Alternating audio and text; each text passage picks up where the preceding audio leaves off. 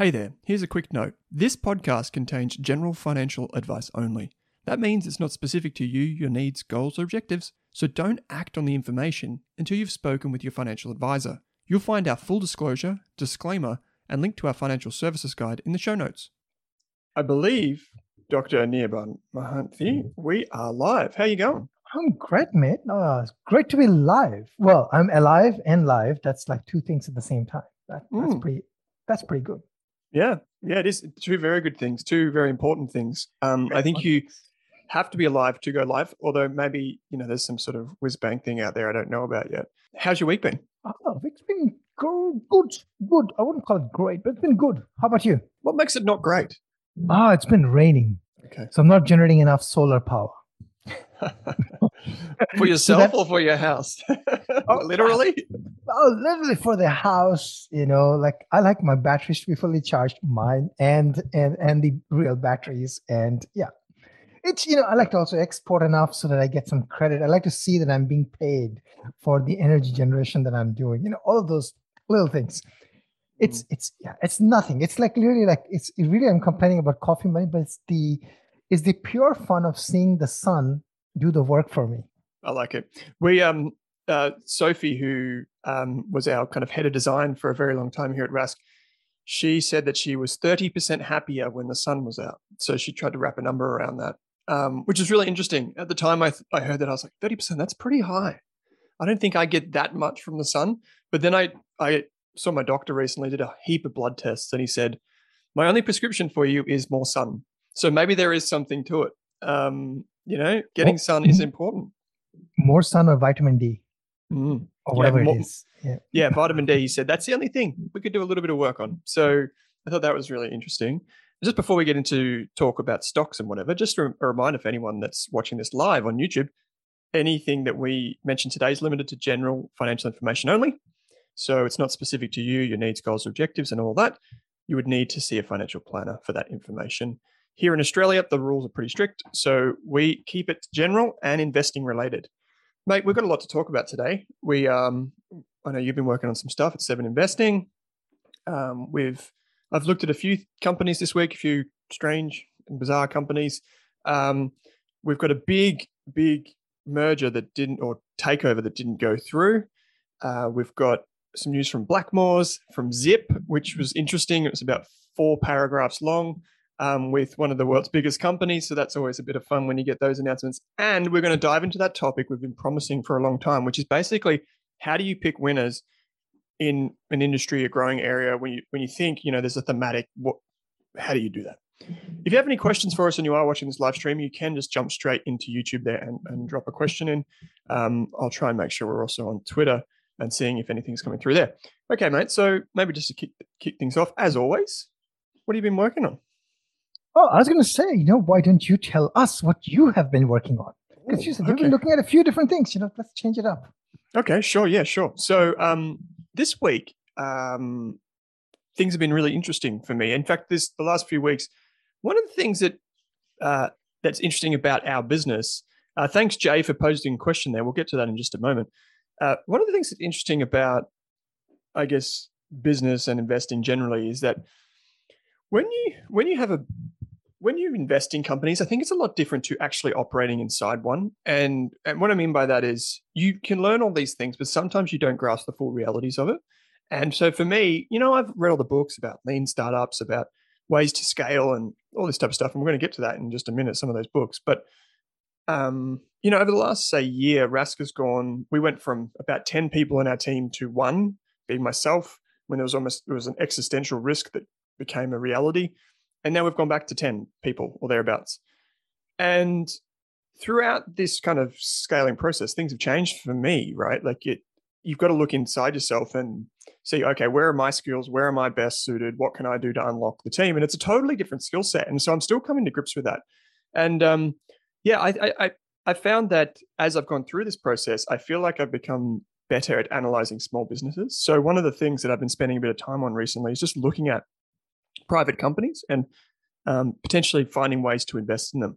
There are some really interesting crowdfunding websites and platforms here in Australia now. So we get a lot of these offer documents, and there are actually rules under crowdfunding here in Australia that allow companies to have an option before they go to the ASX or to private equity or something like that. So you can have more shareholders, you can have literally thousands of shareholders in a private company, whereas that wasn't the case before this strategy came in. So we've been looking at a few companies in that space. I looked at a business called Kester Black this week, which is a cosmetics brand. It's like a vegan, pro-environment kind of cosmetics brand, which is a bit interesting. But also, if we're speaking of pro-environment, there's a company on the ASX called Vulcan, which I've been having a look at. And Vulcan was something that I was asked to talk about on AusBiz yesterday. And I've got to admit that this is an interesting business. It's got some pretty powerful backers, 1.6 billion market cap, and no actual real revenue because its project in Germany is still a way off. But it managed to raise $200 million in capital, which I was very surprised about. So everyone must know something I don't, but I think in these situations where you see the market cap and the share price performance like this, and the time until a project comes to fruition, such a long way off in the distance, I find people tend to overestimate the need to get in quick. Like there's a lot of water that has to go under the bridge there, right? So it's a really interesting company. I'm not an investor, but just really interesting. Get asked a lot of questions about it. So that's what I've been working on. Sorry for the long explanation. That's very, very, very, very interesting. Yeah, I like the private investment angle as well. Yeah, there can be some opportunities there. There's some platforms in the US as well. I'm actually a member of one of them called Microventures. What is interesting about Microventures is that you would find secondaries of companies that are not yet public, right? And it's like a secondary market to the company's primary market. Like, a company like SpaceX, for example, would, you can actually buy shares of SpaceX there. Oh, right. Yeah. So I actually This is called Microventures. It's called Microventures. Recently signed up to you need to fulfill criteria for being a first-ticket investor. So they have certain conditions that you have to fulfill. If you fulfill that, then it unlocks a few different options. I haven't actually made an investment yet because the reason I primarily got into that one is to actually invest into SpaceX if I could. I know actually it's a couple of people who have bought into SpaceX through there, and then and it has already gone up a lot because it's because they have private rounds, right, where they are raising money from other people, and then some internal folks might be actually selling their shares. Right. I'll just caveat more quickly that if anybody's thinking about private investing, one of the things that they need to remember is that you could be locked out for a long time before you actually may be able to realize the value, right? What if the company never goes public, and then you don't find an opportunity to sell those shares back via some secondary option? Then you're kind of stuck. You basically got paper wealth, which you don't have with the public market, right? I mean, that's a huge risk. Yeah, that's a huge risk. Something to keep in mind. Yeah. And I think that's why a lot of the times it is only sophisticated investors who can, even if there are funds that invest in private equity, they're typically sophisticated only for that very reason or wholesale. Absolutely. And that makes sense, right? Like a lot of people struggle to think more than 6 months, let alone like 5 years, which is oftentimes the minimum term for a lot of these positions. So, and then like you said, a lot of these companies that we're looking at in Australia on the crowdfunding side of things, they actually have really stringent like shareholders agreements or constitutions, which basically prohibit you transferring shares without offering them back to the founders first. So, and that's pretty normal. Like a lot of founders, like I'm in this situation too, where when I did a shareholders agreement for our business, I wanted to protect existing shareholders as much as I could. And so we baked in something like that into our shareholders agreement. And so it's normal, but for people that aren't familiar with that type of thing and don't understand kind of the legalese, it actually can be pretty, it can be a bit of a minefield. So obviously keep your wits about you. How about you, mate? What have you been working on? I've got a feeling, being the 1st of October when we're recording this, that this is some sort of special day for you and the 7 Investing team. Well, so tomorrow morning in the US. Tomorrow morning US time. Tomorrow morning US time, we release the 7 Investing recs come out, right? So we're putting final touches to our recommendations, and Yeah, so writing it up, filming my video, the marketing video that we do, 2 minute clip that we do, or less than 2 minute clip that we do for Twitter, those sort of things. Yeah, I'm quite stoked about the one that I've got this time because it's an interesting little business. Which um, how do I describe it? It's a business. It's very rare to find these sort of businesses which are relatively small sized still. In a U.S. Scheme of Mm, things, should be large cap here in Australia, but fast growing. Significant insider ownership, dynamic leadership, um, and profitable. Right, not just on an operating basis, but at the bottom line as well with interesting. with Interesting. excellent tailwinds, right? It's one of those things. So yes, I filmed here's the hint. I filmed my marketing video inside my Tesla, right? But it's got nothing to do with Tesla. So Interesting. that's the hint. Um, uh, you know, so Is it on again, Twitter yet? I'm it's trying to not yet find on it. Twitter. Yeah, it's not yet on Twitter yet because they'll probably get posted tomorrow, right? So Okay. this Interesting. is the heads up. So Interesting. this is the tease of the tease. So this is Interesting. a So, pre-tease of the tease. Yeah, but anyways, I think one of the favorite things for me is sitting through the stock pitches and this watching what is being proposed, and I really find that very interesting. And it's just interesting from an investor learning point of view. Like I just look at I take it as okay, what can I learn from listening to my colleagues, right? Pitch their hmm, stocks, and I always learn something. And I also find just the different gamut of risk reward that people look at, right? There's so many different ways in which you can invest in the stock market, and I just every month I sort of realize, yeah, okay, that makes sense, and yeah, okay, I can see how that can be a 10 bagger.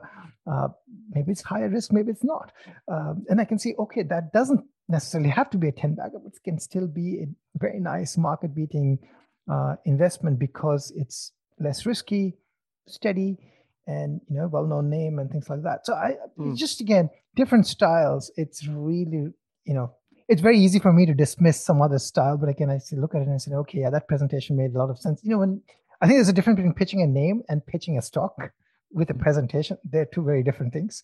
Hmm. And I would dismiss some of those stocks saying, okay, not Hmm. interested. But I said, okay, maybe I'm interested in this one. So anyways, that's my yeah, I actually love this towards sort of the end of the month is when, from an investor point of view, you get a lot of education, Hmm. which is pretty cool. What Yeah. else have I been? I've been doing something else actually. There's been some. I'm going to actually be talking about this this afternoon with Danielle Ikue. Yep. We're chatting about Tesla, but one of the things I've been doing is I've been doing some ROIC calculations over the last day or two. Largely because there's been tweet going out about certain businesses and their ROICs, and so somebody tweeted out. Actually, I name the person, Mayut Taker, who I interviewed for a Seven Investing podcast. Yeah. And I recommend people follow him. He's a fantastic analyst, really good thinker, and has a really unique way of analyzing businesses. And I learned a lot. We basically had a long discussion about Tesla, but he put out a slide, or he gave an interview with somebody else where there was a slide that talked about ROICs of certain businesses. So something like an Apple, according to him, was sitting at 42%, right? And and the key thing there was how basically the invested capital is going down because effectively Apple is buying back shares, right? So if your invested capital goes down, then your ROIC goes up because, well, you reduce the denominator Hmm. by buying back shares, which is an interesting way of looking at it. But then he was just looking at Tesla's and doing Tesla's computation, and according to him, I believe that requires some adjustments. Tesla is sitting at 23% ROIC, which is pretty phenomenal I've actually got a for. question for you on that because you just said Yeah. adjustments. And Julian's just asked, hey, gents, just wondering how you think about return on invested capital.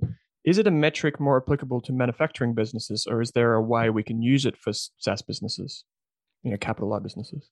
Yeah, the capital light businesses, there's not, you would expect invested capital is going to be small, right? It's not, Mm. you should have very high ROIC in theory, right? So, I mean, for capital light businesses, I just basically just look at operating leverage kicking in much earlier So then when you say operating leverage, what do you mean? But then if you're going before ROIC, what are you I'm just particularly? looking at operating profit, and I'll look at, the operating profit basically scaling much faster than, say, sales, for example, right? Yeah. And that's all I really need to see. I mean, I mean, theoretically you could do an ROIC calculation for anything, right? You could do an ROIC calculation for someone like Google, and it would make sense because, I mean, they also have huge investments in Mm, any company that becomes big eventually has investments in something.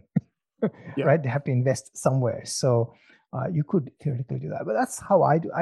It's ROIC. I think is more interesting for like an Amazon style, a heavy, um, any business that requires, I guess, an infrastructure sort of investment. I think it's interesting for that, and I think it's interesting for just to gain insight into sort of the scaling early on, right? I mean, Mm, if the ROIC right now is say 20%, right, and if you realize that the business is still not fully leveraging the, I guess, the base of investment has made, then there's a lot more juice left in that lemon to squeeze, right? And that's basically the idea. yeah. Um, yeah, again, it's I think one metric among the many. yeah, there is. Yeah. And so actually, so Jay actually asked the question on this. He says, long time listener, first time asking a question. No better time, Jay, than the present. I would like to be able to analyze multiple companies using key metrics. Is there a tool that provides this info that I can export to Excel? Key metrics at a time. You probably have to pay for Yeah. software to do that, right? And here's the thing, right? So ROIC. So when I do my calculation, my results are going to be different from my viewers because I might not have made the adjustment that he made.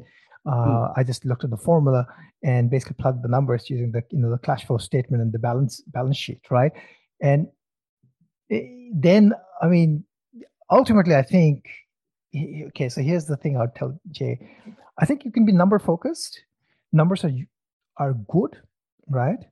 But it's like pandemic modeling. Here's how's that a switch. We are in the okay, lockdowns, here we right? So go. pandemic modeling. It's just like pandemic modeling. We can say we're going to be peak high of this thing because the model said that.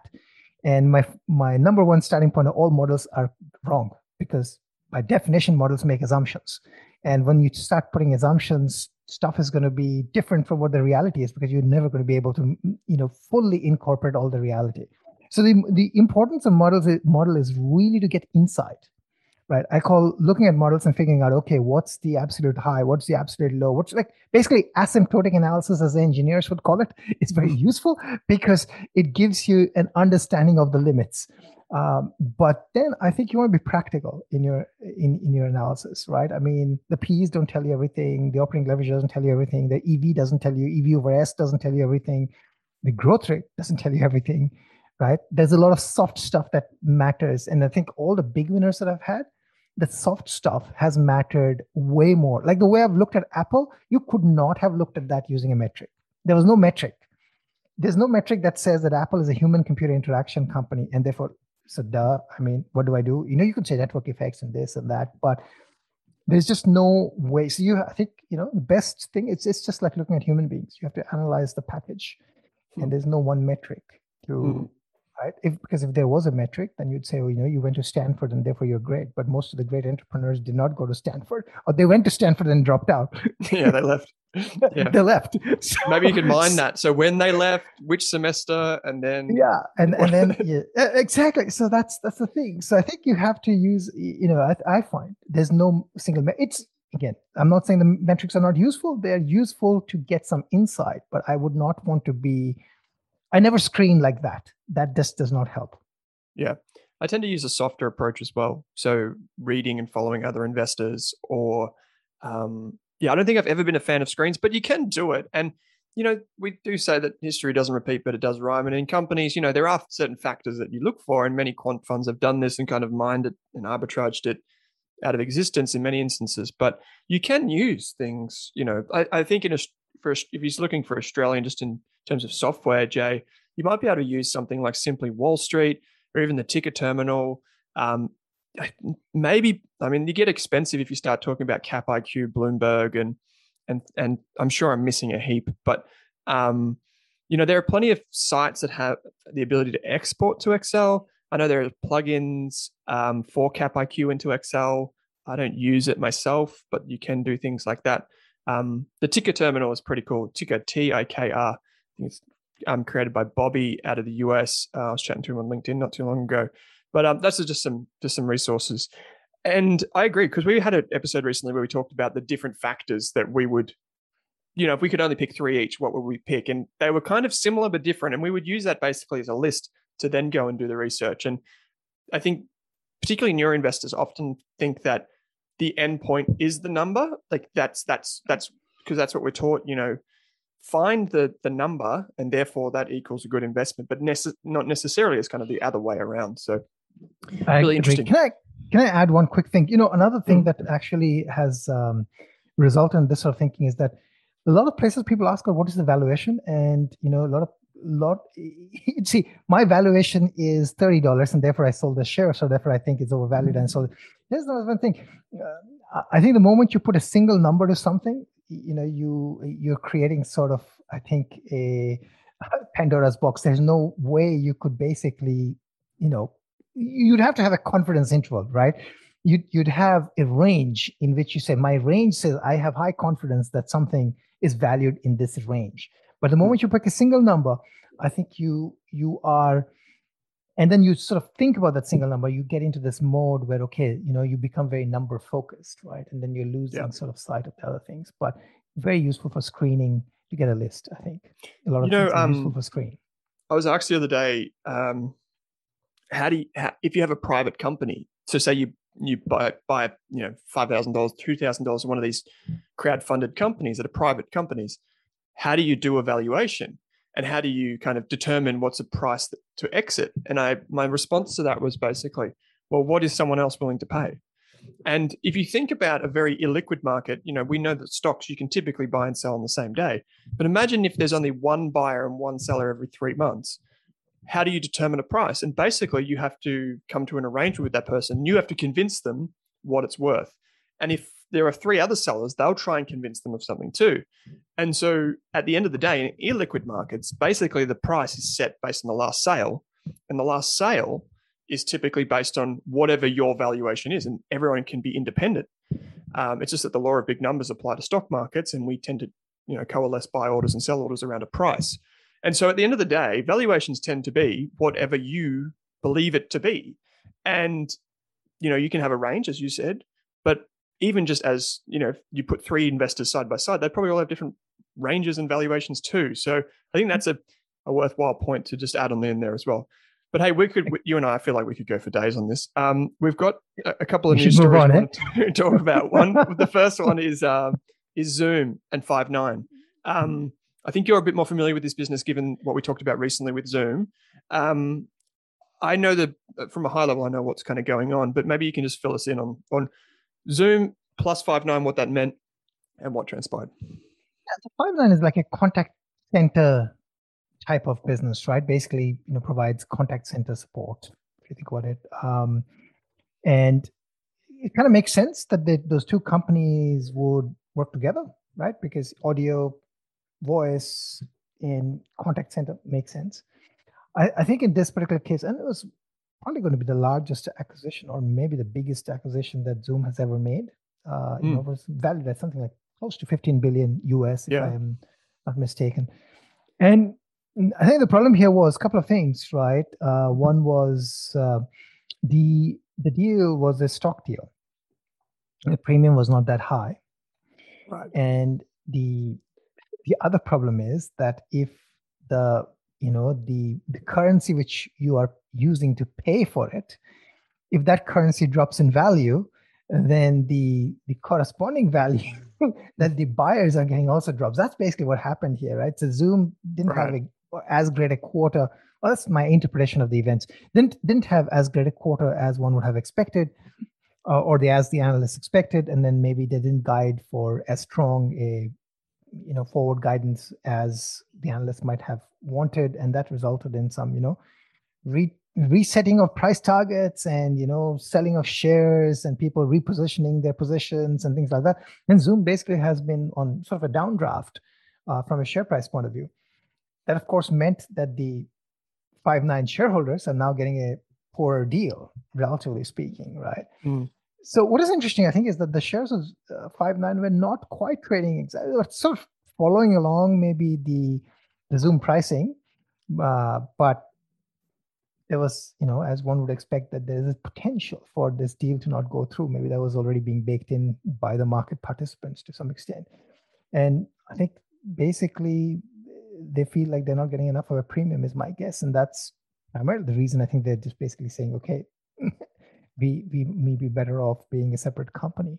What I think is interesting is that if that is I think Five9 shares went down actually a couple of percentage points in post in the after hours trading when this deal was announced as breakups happened. I would have actually thought it would go up because if the market was hesitant about the deal and then the deal is now over, well, then Five9's future is independent, right? So one would think that they were rewarded for it, and commensurately I would think that Zoom's shares should go up now because now there's less dilution. Right? So, but anyways, I would not have ever thought that this would not go through. I almost thought it was a done deal.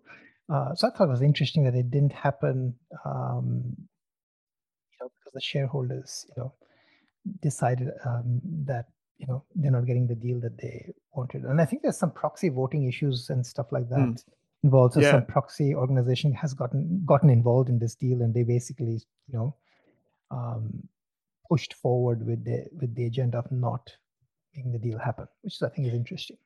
There's also something else which is really interesting, and maybe I'll just add some context to this. When I was doing an interview with the CEO of an Australian tech company, which does a lot of its business in the US, so it's based here in Australia, but its primary businesses are in the US and accounts in US dollars and whatever. And they deal with big infrastructure companies and organizations out of the US. And I dialed into him on a Zoom call, and he said to me, "Oh, we don't normally use them because we're not allowed to. The big companies in the US don't allow us to send our data through Zoom." I thought that was a really interesting comment. And then so this Zoom deal, there was actually something going on in the background, which was, I'm just going to quote CNBC here, a committee formerly known as the Team Telecom pointed to, quote, foreign participation in a letter it sent to the Federal Communications Commission about this deal, because Five9 has operations in Russia and Zoom has research and development staff in China, which is really interesting. So this deal was kind of getting analyzed from multiple perspectives. Obviously, you've got the companies and the shareholders, and you've got the proxies, then you've got the regulators. This was a really interesting deal all around. So fascinating stuff. I was trying to come to grips with the deal in terms of what it meant strategically for Zoom.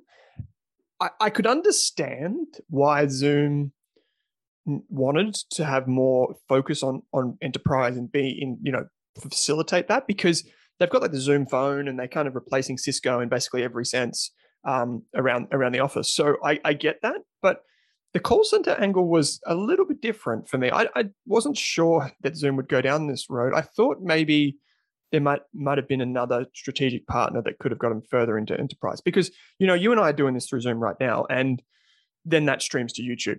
But outside of this, I don't use Zoom for anything, right? Like nothing.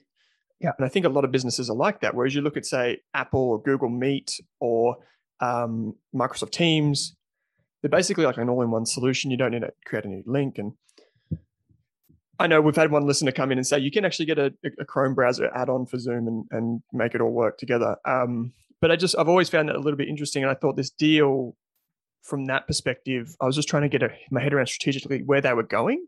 I don't know if you made heads or tails of that. I mean, like these sort of you're right? I mean, these sort of acquisitions are maybe they're not directly complementary, right? So they might run the two businesses separately, then try to butt heads and try to figure out, okay, well, where is the common ground? One thing that so I think that the Cisco angle where you're replacing all the telephony infrastructure in enterprises, then you have the opportunity of saying, okay, you want call center support, we can actually inbuild that with Zoom for you. Sure. So let's say you're Qantas, right? I mean, you need telephones and you want call center support, and you can provide both. It's a flimsy argument. Then you could sort of say we'll top that with sentiment analysis for your customers and things like that. Whether they're happy, whether they're not, whether they're angry. Uh, you can build AI on top of it and things like that. That's what it's not miles off, but it doesn't seem. I mean, as you and I have previously talked about, right? I mean, the natural partner would have been something like Slack. Like, I mean, what seems to be missing from Zoom and from Slack? Slack doesn't have video capabilities. every Does small now. large. What it always had, but it was not ever any good. No, The question that's is true. it any Yeah. good? Right? Yeah. And so the two things could really would have been complementary, right? And then one thing, of course, we haven't, we have to try out whether the new FaceTime allows Mm. us to record excellent videos. Now that and if it does, maybe you don't need Zoom. I don't know. Yeah, true. Hey, the next topic is an interesting one, which is an Australian centric one, I guess, but for Australian business, but launching overseas, which is Blackmore's going into India, which is an interesting market because for those who don't know, Blackmore's history, being a vitamins creator, provider, um, was started off in China really, really well. It was all the rage for a very, very long time, and like infant formula providers gone after it, it actually kind of fizzled out, and the company kind of fell in a heap. So now to be going after probably the second biggest market, at least by population, is a really interesting move. I'm not sure if you made anything of this. I don't really follow Blackmore's that closely, to be honest. Yeah, I don't follow Blackmore's. I think the move. I think So you made an interesting comment. Right? The second biggest market. So there's this general thing that I think companies think that the Indian market is large, right? In terms of population, 1.4 billion people. But there's a big difference between the Chinese market and the Indian market. For example, the Indian market Sure. is very price conscious, so you can't sell them premium. And then, of course, there's a small population of people who'd be interested in buying a premium vitamin. Uh, you know, but most of the people are going to be buying vitamin from a company like Himalaya, which is a local, which will sell it for like 100 the price that you'd be able to sell it for. And how do you compete with that? And they'll probably make the packaging look fancier than you. I mean, that is the problem. So it's a very price conscious market. The other thing is, I don't know about. So is there any brand value from an Indian consumer point of view, right? They probably don't even know what Blackmore's is. So you'd have to build up the brand. That's a hard ask. It's not like Nike going like everybody knows what Nike is. It's one. So there's an aspirational brand, right? I mean, people don't have iPhones in India because they can't afford it. Because if those people could afford it, they would ditch their cheap phone and get an iPhone. But the iPhone is very expensive; they can't have it. Right? The same thing people wear Adidas and Nike and the others, right? I don't know whether people really care about whether it's vitamins from Blackmore's or Himalaya or something else. So I think it's going to be a tough market. And it's definitely very unlike the Chinese market, where they have a fascination for premium, clean, green, and all sorts of Kiwi and Australian products and things like that. So it's going to be interesting. It's going to be an interesting one to watch. Yeah, it is. I was just saying that the share price had fallen in a heap recently. That was comparing it to the 2018 highs, which was around about $175. Midway through 2021, it was down to about 66. But it seems like in recent times, it's actually reported some growth from its international segment, including China. So maybe things are starting to turn around there. It's a really interesting business, just because it's a vitamins business, and yet it is a pretty large business, at least by Australian standards. So here in Australia, it's a very strong brand. Obviously, you see it at every chemist. It kind of has to be there alongside some others like Swiss. So really interesting. Yeah, again, I don't have any special insight, so I can't tell you what I think of it necessarily longer term, but just a really interesting business with a strong brand locally. The next one that we're going to talk about, which is another stock that's equally interesting, if my comments about Vulcan, which was the company that is $1.6 million, billion dollars, and not a million of revenue yet, raised some eyebrows amongst the community. I think, any type of comment that I have about Zip is probably equally likely to raise a few eyebrows and a few comments on social media channels. But basically, Zip, which is a buy now, pay later service provider, came out and said, we've entered an agreement with Microsoft to integrate Zip into Microsoft Edge shopping experiences. So Zip, I'm reading straight from the announcement, is pleased to announce that it is entering an agreement with Microsoft to integrate Zip technology into the shopping experiences within Edge. Beginning with the US market, there are more than 1.3 billion devices running Windows 10. Windows 10, that's a different term. So for those of you that are interested in language, Windows 10 is not necessarily Edge. So interesting there. The new Zip functionality is being tested during the Q4 and could launch as early as November 2021. The comment here is that Zip provides customers with a transparent digital payment solution option, and we are excited to integrate with the shopping experience in Microsoft Edge. I'm not sure if you probably see this everywhere you go, but for those of you that don't, you can actually pay with your browser in some respects nowadays. So if you have a Chrome browser and you've got a wallet set up, I don't know if you can do it with Safari and Apple yet, but in many instances, depending on the browser you use, you can get different options shown at e-commerce sites. So for example, if you're on Chrome and you're on our website, the RAS website, and you pay for something, you might see PayPal natively inbuilt, and then it automatically registers that you've got a PayPal extension or something like that, and it automatically pays and all that sort of stuff. So this is an interesting move because if it is, a big deal, then a buy now pay later service like Zip will actually experience, significant growth, I'd imagine, from an operation such as this. But very light on detail for partnering with one of the world's biggest companies.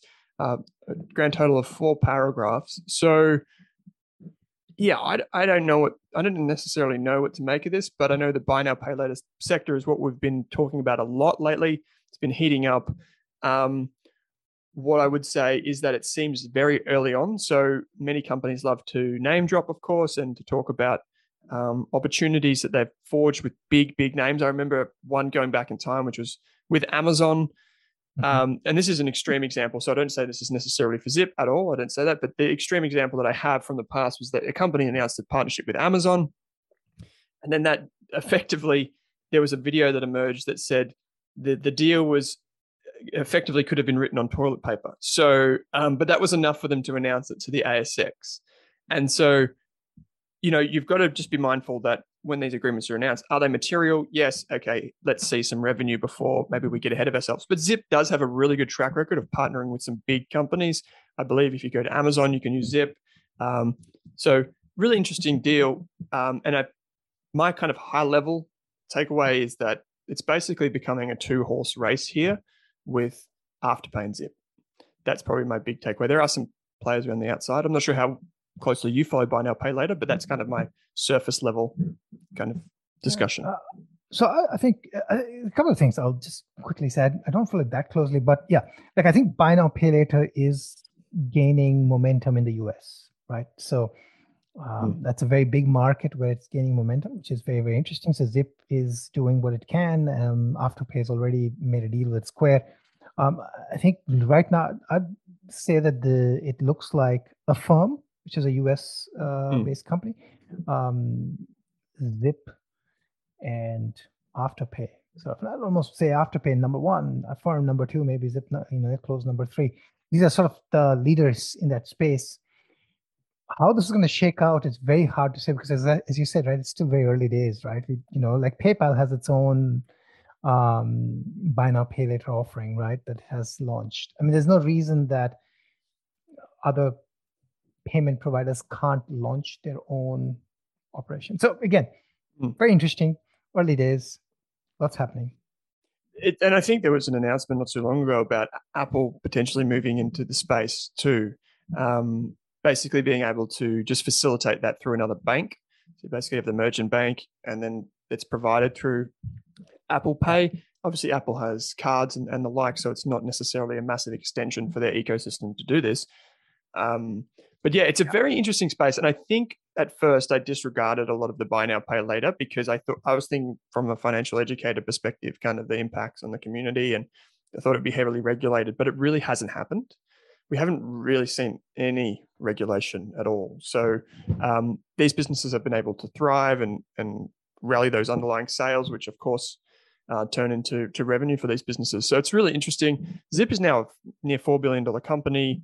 And it seems to be making all the right moves alongside Afterpay, but obviously Afterpay, which we've talked about, is getting taken over by Square. So maybe it finds a suitor in the US. Maybe it doesn't. Yeah, Affirm seems like an interesting one. Obviously floated not too long ago as well. I'm just going to bring this up here. Yeah, it had a bit of a shaky start, obviously, but it seems to have come back. And I think there's a space for a lot of these providers. It's just a matter of do any of them get gobbled up before there's a chance for them to really become multi-baggers. I guess we'll see. The next topic that we want to talk about, which is probably one that we've been alluding to for a while now, which is basically how do you pick winners in a growth industry? How do you identify opportunities? So, for example, you wrote a brilliant report recently, which is about zero trust computing, about cybersecurity. That's a really interesting thematic and sector in general and trend that's going on throughout not only markets, but also through just our general day-to-day business and consumer lives. But many investors often come up to this point when they think, okay, so I can get an ETF to give me exposure to the broad market. But, I've got history is littered with these examples of multi-baggers, really extreme companies that have provided magnificent returns for investors. How do I go about trying to identify which company that's going to be? Now, this is there are books written on this one topic. So we're going to try and give our perspective on it, but maybe throwing it over to you, mate. How do you approach something like this? Because I know you do a lot of work in these really interesting industries. Number one, the number one thing I'll say is that it's very hard to consistently identify those large multi-bagger opportunities, right? So let's say you said zero trust. So the zero trust report, if people wanted, they can still grab it from the 7investing site. But here's the thing, right? So zero trust has got multiple components. So zero trust is basically a type of security framework. It's a modern security framework that enterprises should adopt, and sort of becoming the de facto standard. And now it is a standard, but there are many different components to it, right? So how do you achieve zero trust if you are looking at individual devices and endpoints? How do you look at zero trust? So when I say devices and endpoints, what I basically mean is, how do you think about zero trust if you're thinking about your computer, your laptops, your smartphones and things like that? Then there's, of course, some IT infrastructure that you might be housing, some internal applications that you might be housing. How do you think about that? If you have got multiple sites that you want to link and have secure links and secure communication between these, and you want to achieve zero trust type framework, how do you achieve that? These are different problems that need to be addressed, right? So for each sort of problem, you can find a solution leader, and you could bet on that. And I think that's been my strategy, is to find a particular area and then find sub areas in them, and then identify who I think are the leaders. And sometimes you might find multiple leaders that, they all overlap with each other, and then sort of pick those. So I'm never really trying to say at a very high level. So I guess just to backtrack a bit, we could say cybersecurity is a huge area. That's a huge, big area. And ask me to pick one cybersecurity stock that's going to be great. That's very hard. Right? Because then what you need to really know is what sub area of the cybersecurity space are you really focusing on? Because typically when the area is that big, most companies tend to focus in or hone in, unless they are like a large cap. Like if they're a Microsoft, then they would have, their hands in different pies, in different, places. So I tend to go into the sub area and then look at the leader in the sub area and basically, back the leader. And I would build a basket, right? So I would pick sub area 1, sub area 2, sub area 3, sub area 4, and I'll pick a bunch of stocks in that area. And you could expand that argument to software as a service as well, right? Software as a service is a very general term, right? It's a modality, but then software as a service can be used for security, can be used for human resources, can be used for accounting, can be used for so many different things. Then you could pick which areas have the biggest TAMs, or sub areas have the biggest TAMs, and then try to find the leader. Right. And generally backing the leader seems to be a good strategy, gives you a better chance, at least in my opinion, about finding those big multi-baggers. So that's sort of my strategy. Again, not trying to, let me put it this way. I never try to be too, I don't necessarily have to be concentrated. So I don't try to say, okay, I'm going to go in with this and I'm going to make this a 20% position because I have very high conviction in this. Instead, I would say, okay, I like these 5 different ideas and I'll pick all 5. And that's been my approach. Curious to How do hear you, yours though.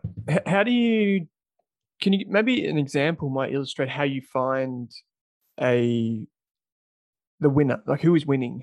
Like, are you going off size in terms of, just the sheer revenue that this company generates? Are you going off what you hear from other people, or you test the products? Like, how do you determine that? Right. Okay. So this is a hard one, right? This is hard because it depends a lot on a particular area. So let's use security because you're talking about security, and I'll talk about a particular company called say Zscaler, which Mm. does enterprise level security for what they call securing the edge of the network. And so the solution is really clever. What they do is they basically run a proxy globally, right? So they run multiple proxies, and what proxy usually does is you could have a forward proxy or a reverse proxy. I'm going into too much technicalities, but uh, a normal proxy was used in the good old days for caching web content. So the idea of a proxy was to bring content closer to the user, right? To enable the user to access that content quickly, right? So instead of the content being always delivered from an origin server, they're delivered from close by proxies. Here, what they've done is they're taking this idea, but they reverse it. So what they've done is they've put proxies around the globe at major points of presence. That basically means they basically put them at the locker room of various telcos. That's another way of thinking about that, or big, large data centers in big cities. And what they're doing is effectively all communication that your company's devices need to make go through this data center. And then basically once they hit the data center from that point on, it can analyze the traffic going upstream and then analyze the traffic going downstream. So it's basically doing deep packet inspection. And it can do that because it's running this basically packet level inspection, including encrypted data, because most of the data is HTTPS, right? So it can do that for all flows that are going through the network. Right? Mm. Now, how do you figure out that this is sort of a leader? Well, a couple of different things you can do. One is you can, of course, try to look at the technology and see if it makes sense, right? That's one checkbox. The other thing that you could do is you can look at something like a Gartner's Magic Quadrant, right? So Gartner has a framework where they put basically, they would have a rating or ranking for different companies in a particular area based on who's the leader, who's the follower, right? And they're usually very, very good. So that gives you a good sense of what the competition landscape looks like and who's in it. That gives you, an idea of which companies to look at. And the third thing you can do, and this is where I think research comes into play, is you look at security, right? And let's say you Zscaler, but you can look at Zscaler's competitors, and you can look at what I would say the legacy players. So you can look at the legacy players and compare them with the modern players, and you can see what the conference calls are saying, right? And so in the good old days, security was a hardware play. Basically, you installed a lot of different hardware boxes. Now security is a software play because the hardware has been disrupted, right? So a combination of different things, and of course, then revenue growth, leverage. If you're signing big customers, that's a great sign. Like if you're signing Fortune 500 companies, and a lot of them, Point. well, that's a good sign. So a lot of different things. Testing is really hard, right? It's very hard for an individual investor or a small investment house to actually test an enterprise grade solution. Most of the time, we would not be using them, or even if we use them, the scale at which we are using them is really small. It's very hard to actually tell, is the solution significantly better? So a lot of reading technical information and things like that. That's, again, I don't have a formula per se. Again, it differs from company to company. I know this is an unsatisfactory answer. No. I think it's really interesting, and I think it provides a great kind of base for people to work to, and just acknowledging that it's not always a science. In just pick the biggest one, and that's the winner. That's not necessarily how it works. There are many different examples. One of the recent examples might be, say, Fastly versus Cloudflare. That's been a tale of two companies. So that's really interesting too. I'm going to refer back to the original Guerrilla Game investing book, which was investing in high technology, written in like the early or late 90s or something, or early 2000s. And it's a great Mhm. book, and I'd encourage anyone to read it. I leveraged that book for a lot of our content that I put in our value investor course, which is our online investor training course. And basically, the way I think about it, and this, I'm gonna try and just pull out one thing to add to yours rather than just reinvent it. But what I try and do, because we tend to invest in technology companies or companies that are, they're predominantly B2C technology companies, but also B2B, is one of the things that I try and do is identify businesses where standards or infrastructure are being set. And so what I mean by that is, oftentimes what happens in an industry when it's early is that everyone has great ideas about how it's going to be done. But there will typically be one company or two companies that set a certain standard for that industry. So Afterpay might be one for buy now, pay later. It's set a standard of kind of what the minimum hurdle is and how you do credit checks without credit checks and all that sort of stuff. But a really interesting one in Australia might be Ordinate. AD8 is the ticker code. And this is the book that I instantly thought of when I thought of when I was reading the Gorilla Game. And this basically is an audio visual company that allows other device makers of like PA speakers in like buildings or shopping centers to basically turn a cable. So I'm just going to hold up my Zoom recorder here, just like a standard XLR cable here, into a smart cable and basically run it through Ethernet. So audio visual through computer networks rather than through just analog cables. And so that basically turned it into smart products. And what device manufacturers would do is add the boards and add the software to the Dante software to their manufacturing process. So basically, you would have a Dante enabled device, and then all of a sudden, you can plug and play onto any smart network. So a device that's typically dumb in air quotes now becomes smart thanks to Ordinate. And what we tend to find is most industries tend to emerge with a few winners, not necessarily one. There might be one outright winner, but then there might be second and third. You get the podium finish like in the F1.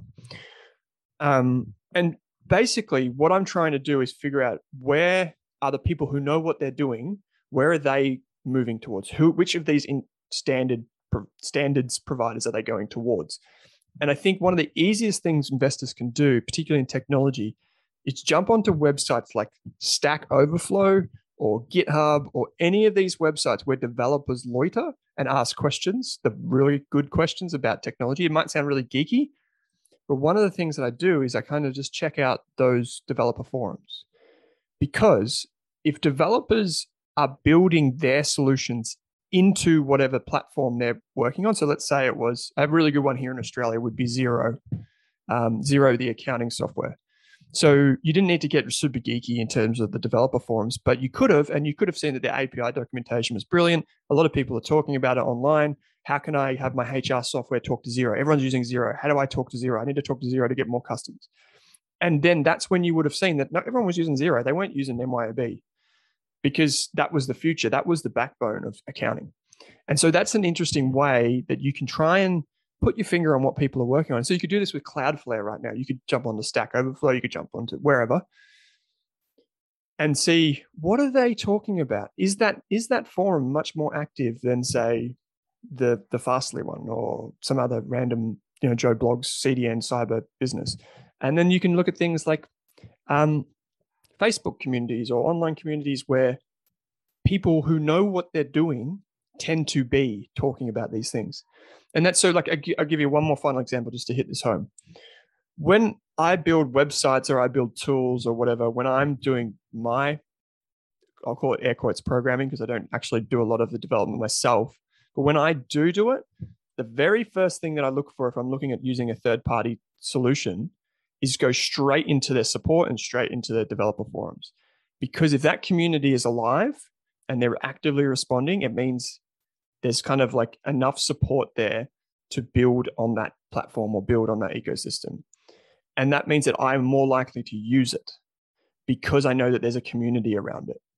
And that is a powerful thing because then it feeds on itself. If you're looking for platforms, if you're looking for companies, like everyone has to integrate with Xero. At the end of the day now, it's de facto. If you're a HR solution, you don't interact with Xero, I tell you what, no one's going to use you. So, and that is how I look at rapidly growing industries and how things coalesce around leaders. Look at that infrastructure, look at the standard, and there's a practical takeaway from this podcast of how you can do it.